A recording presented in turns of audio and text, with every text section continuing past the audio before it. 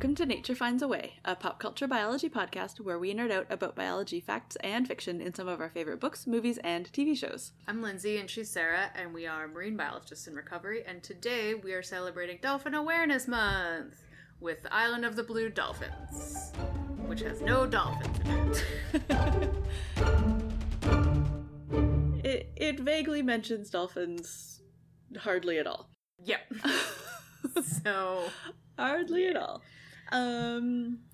So this is a book, which was written, I think probably for like middle years, kind of like. Yeah, like maybe grade 8? Sure. Yeah, 7? grade 8, somewhere in there, like early YA.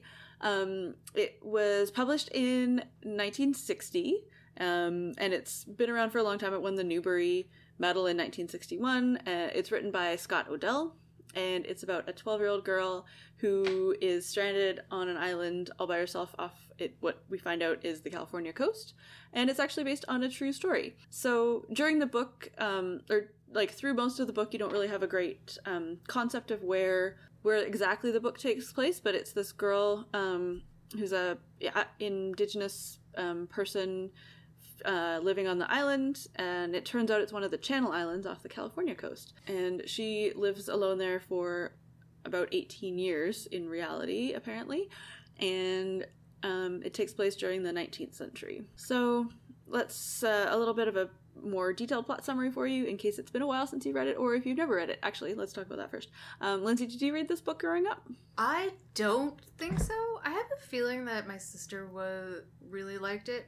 Or there was another book with a very similar title that my sister really liked. That is what I thought we were reading. I have no recollection of reading this book, and I think I probably would have remembered, because if I had been 13 when I read it, I probably would have not been obsessed with it, but remembered it because it talked about animals that I was beginning to learn about and know. Yeah, for the first third of it, I didn't think I'd read it before, but then once I got into the part where she was there alone and having to figure out how to survive by herself on this remote island, then I started to realize that I had read it. The plot hadn't really stuck with me, but just the idea of this girl living by herself on an island did stick with me. So yeah, I was a bit confused. But yes, so it's based on the true story of a Nicoleño native Californian who was left alone on San Nicolas Island, and she was found by a sea otter hunter in 1853 and taken to the mainland. We don't have a huge amount of information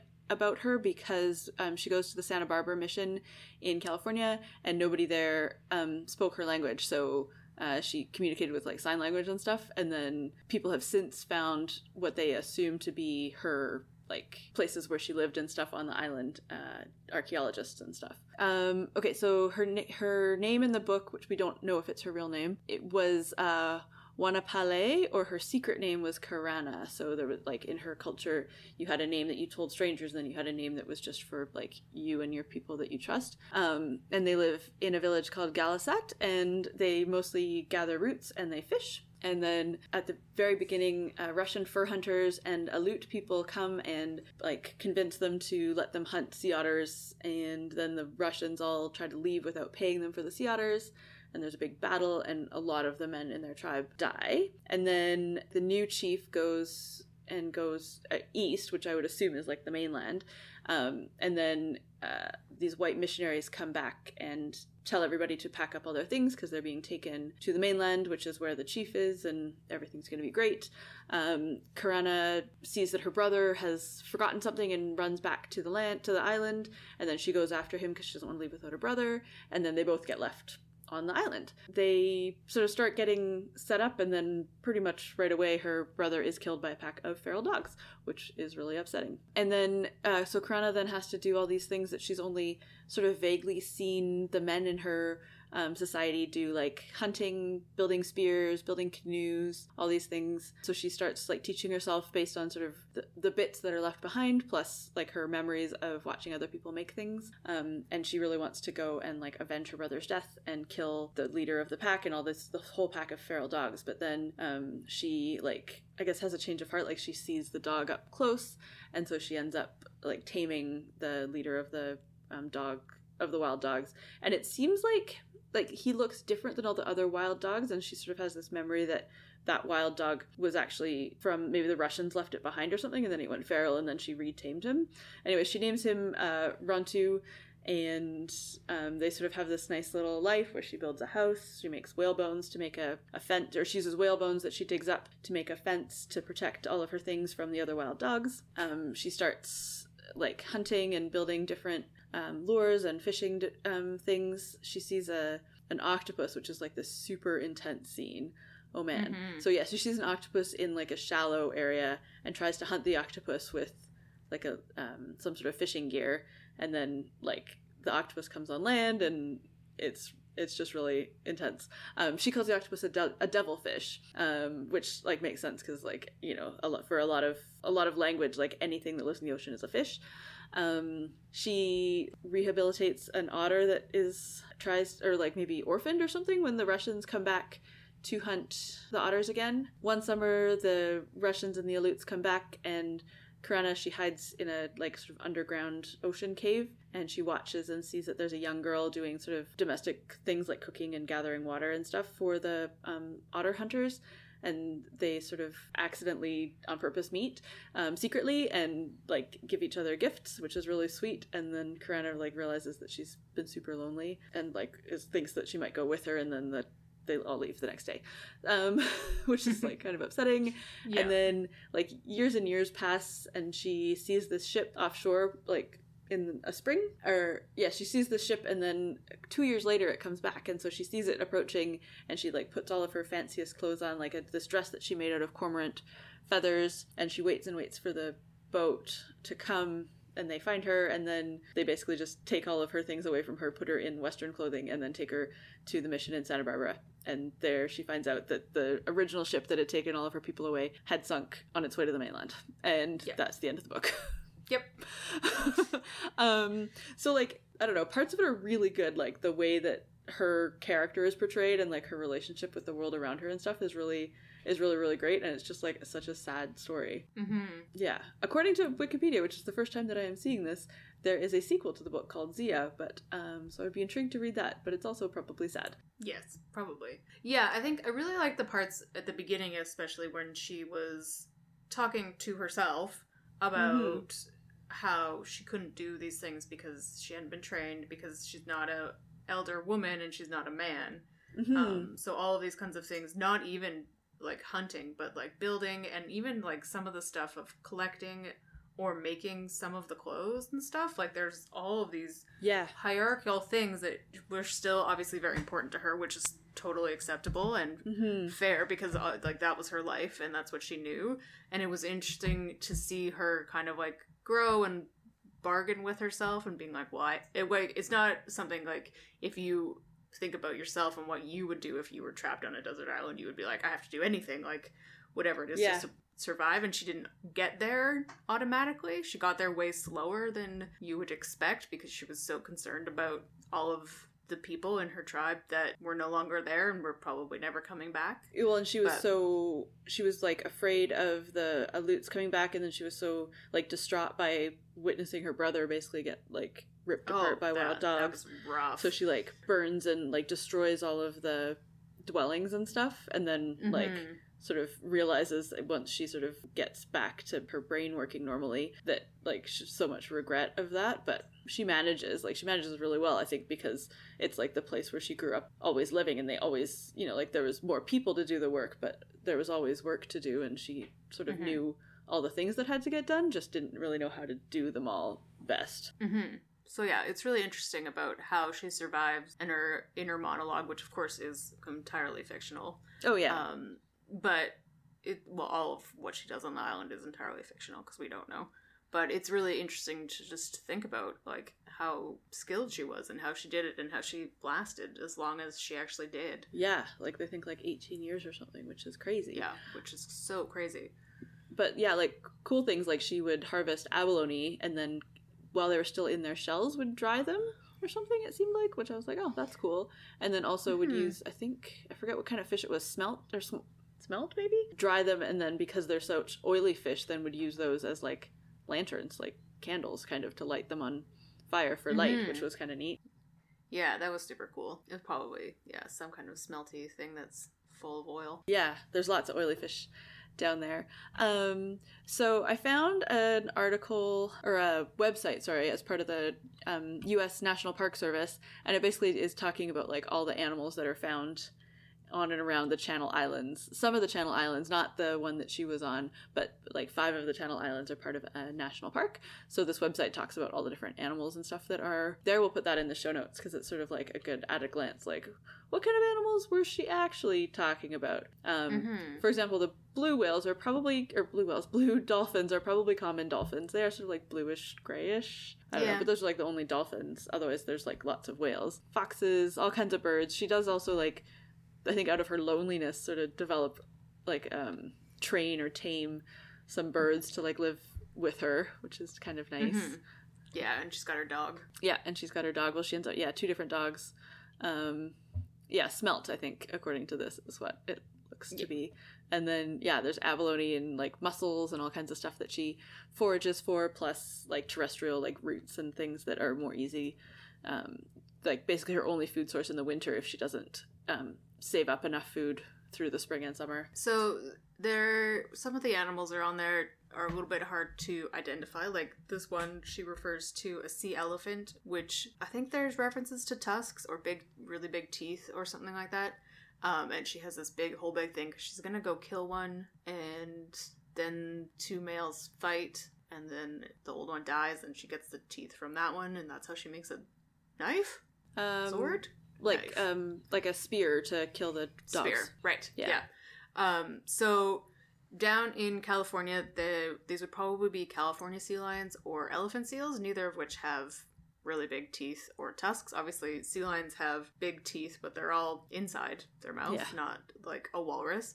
California sea lions are the ones that you would probably recognize from pop culture. They're the ones that bark. If you want to hear much, much more about this, you can listen to our episode about Andre. Oh, yeah. And they have a big bump, a zygotal ridge on their head, as opposed to Steller sea lions, which are just big sea lions with roars. And elephant seals, which have a crazy protuberance nose thing, which is why they're called elephant seals.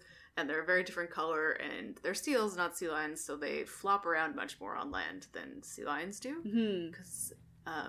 But it could have been an elephant seal. I don't know much about elephant seal teeth, but I don't know. They're really big. They're the second largest seal in the world.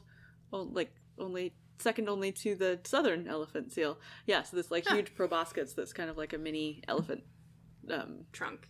Yeah. They're really good divers. That's the only thing I know. There's also the extinct Steller sea cow, which is a sirenia, which is like a manatee or a dugong. But they wouldn't have been on land. So, and I think they were extinct. They went already. extinct. Yeah, so they were described in 1741, and by 1768, it was extinct. So when they were first super fast. Then when they were first like named as an individual group, there were probably less than 1,500 individuals. So so they were found in the Aleutian Islands, and then the Aleut people sort of migrated around to hunt them. So they went extinct only 27 years after they'd been discovered by Europeans, but they'd been known for centuries before that to the Aboriginal people. But it wouldn't have been that timing-wise or otherwise, because they, like manatees and dugongs, eat sea lettuce and seagrass, so they would not have had big scary teeth. Yeah, and also like way less terrestrial than either elephant seals or sea I don't lions. think they're terrestrial at all. Like manatees or dugongs are not. So that was the only thing. But the timing doesn't work out. So one of some kind of large pinniped. Yeah, but nothing with giant tusks that you would. Yeah, that would have been fine down there. Yeah, my guess is elephant seals, but that might just be biased because she calls them sea elephants, but also like she wouldn't know the word elephant. Yeah. Right? So I don't know. So do you want to talk maybe a bit about what the Russians were hunting? Oh yeah. So the reason that the Russians were there, and the reason that the Russians came all the way down really the whole Pacific coast, is to hunt sea otters. Sea otters are marine mammals that are known for their very, very dense fur. And so Russians and all kinds of other people hunted sea otters almost to extinction. They got real close to causing the extinction of sea otters. Sea otters were extirpated or like removed from the area around where we live in British Columbia. They're just starting to come back, and they got really close to extinction in California, but again, like didn't quite get there. Yeah, so they're pretty easy to hunt. Also, like because they spend a lot of time on the surface. They are in and around kelp forests. So sea otters they eat a super varied diet. They have a really high caloric need, so they will eat like a huge variety of basically anything that they can catch.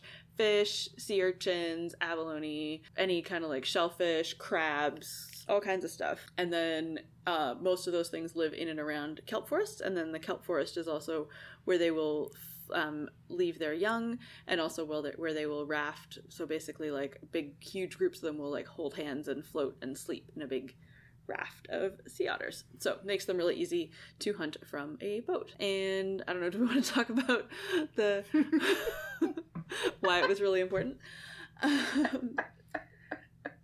I feel like we owe it to our past selves. Okay. So, growing up, how and where we grew up, the not learning about the near extinction and the removal of sea otters from many, many parts of our ecosystem, was like a way that we would learn about an ecological concept known as a keystone species. And so a keystone species, if you think about an arch, is like that keystone is the top of the arch, and if you take that one stone out, everything falls down, right? Everything's weighted on that. And that's sort of how sea otters work. Although I would argue that with a lot of arches, if you take any stone out, the arch isn't doing so good. But it's like worse when it's the keystone. So these sea otters are removed from the ecosystem. And like I said before, they eat a huge variety of stuff, and they eat a huge volume of food. So that had a huge impact. And the main one that's like this most straightforward direct line, like there's all kinds of ways that they are a keystone species. That's kind of how it works. But is that they eat sea urchins. So sea urchins, little like, I don't know, tennis ball to larger than a tennis ball, spiky balls that are animals. And sea urchins are really, really great at like swarming on the sea floor and just like munching down kelp. They just like eat kelp all day, every day, just swarms and swarms of them. And so sea otters, because they would eat so many urchins, would help to not eliminate urchins, but sort of keep them at bay. And then without sea urchins, all the kelp forest started to get completely munched. And then because kelp forest is such an important ecosystem, it's like a great place for hiding and for having babies and for having like young animals grow up of all different species. So then the ecosystem completely changed because there was nowhere for all of this activity that used to happen in the kelp forest to take place. So that's why they're a keystone species, like this animal that relies on the kelp forest. Its removal causes the removal of the kelp forest. So, important ecological lesson that Lindsay and I have both probably learned, I don't know, 10 times. Oh, more than that. Well, like... I don't know. Oh, learned? Learned. Been told... Yeah, yeah, 10 been times, told it. Probably. Yeah, like... Probably once in elementary school, a couple times in high school, a couple times in university. Definitely every ecology class. Every ecology class. Yeah. Of course, by the time I'd got to university, I had been teaching this to people for 4 years, but whatever. Yep. So anyways, kind of one of those like I didn't have to look any of that up. I just regurgitated it. Yeah. Just regurgitated it. So now you know what we know. Or some of. Some of. Yeah. And, there's not really any great other fiction about sea otters, so this is about as close as we're going to get. Whereas we found other fiction about dolphins, so we thought this was going to be a dolphin episode because neither of us had strong memories of what this book was about. Nope. But instead it's about coastal ecology, which I guess makes sense. But also coastal ecology is my favorite ecology. Of course. Yeah, so there are dolphins in the wild. I don't know. Dolphins. Yes. It's Dolphin Awareness Month. Go listen to Whale Tales. We're going to talk about dolphins all over the place in that episode. Ooh, man, that episode's a gem. Yes, it really, really is. So if you want to hear about dolphins, you can listen to that, or you can listen to last year's Dolphin Awareness Month episode about Flipper. Highly entertaining. Highly recommend it. So there's one other thing in this is she mentions blue jays, which one of the things that like we touched on with the sea elephants as well. Like this isn't her. She would be calling them the words that they named them in their language. This is the guy from the 60s writing this book. So he's the one who's using these naming techniques for the animals. So blue jays are not found on the East Coast. The West Coast. Blue jays are found on the East Coast. Blue jays, the animal that you are thinking of is the Steller's jay. This link totally spells them wrong. Stellar, not stellar. Yeah. We'll put a link in the show notes to something that shows the difference. Basically, if you live on the West Coast, what you see, the animal that's black and blue, that has the pointy J head. I don't know a lot about birds, guys. That is a Steller's jay. Blue jay is the one that looks almost exactly like the one on the baseball team logo. Yes. It's got a bunch more white on it. I think it's got like black around its eyes. It still obviously has the pointy J thing, plumage, the back of its head. Yeah, like their plumage shape is the same. It's just really their coloration is very different. It's the coloration and also their distribution. Yes. There's no blue jays over here. Yeah, I don't know what their full distribution is, but it's definitely not past the Rockies. Yeah, I remember as a kid learning in school that they were called Steller's jay, and then like, I don't know, maybe my mom knew, but definitely like my grandparents just assumed that they were all blue jays. I think that so. I think, and that's probably like again from the 60s is like, they're all blue jays, just like they come in different colors. Yeah, exactly. Whereas like bird nerds have always known. So you may have heard, if you've been paying really close attention, you have heard us use the name Stellar 3 times in this podcast. Stellar was a explorer. I don't know very much more. He named like an insane amount of animals off of the West Coast, including the Steller sea lion, the Steller sea cow, and the Steller's jay, and a bunch more that I always seem to like randomly read about, and I'm like, oh, I know that guy. Yeah, he's a sea eagle and an eider, like a duck, and probably some other ones. He was Russian. And he was in the 1700s, sort of the early 1700s. Yeah, when the sea cow was still alive. Indeed. So he did a ton of stuff with naming and categorizing the animals off of the West Coast, which is pretty cool. Good job, him. Naming the animals. He also probably killing them. He described sea otters for the first time, officially. Oh, and also gumboot chitons. I didn't know that. Oh, I didn't know that either. Gumboot chitons are awesome, and I'm so glad that they're not called Stellar chitons, because they're so much better than gumboot the scientific name is Cryptochiton stellarii, or stellari. Man, that guy has an ego. Yes. Why couldn't he name it after me? Huh? Yeah, no, all kinds of things. So that guy's pretty cool, and important to the ecology and taxonomy the names of things. Yeah.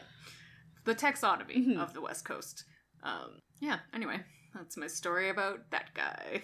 I only know that history because it has to do with coastal ecology. Indeed. That probably brings us to the end of Island of the Blue Dolphins. If you've read this book and have any more questions, or if you have other YA or early kids books that make you curious to know about the science in them, you can follow us on Facebook, Instagram, and Twitter at Nature Finds a Pod and send us your questions. Yeah, totally. As we noted before, the Whale Tales podcast all about dolphins is coming out on the last Wednesday of March, and it is going to be super awesome. It's such a good episode. Due to that scheduling, as well as somebody is going to Costa Rica and can't edit podcasts.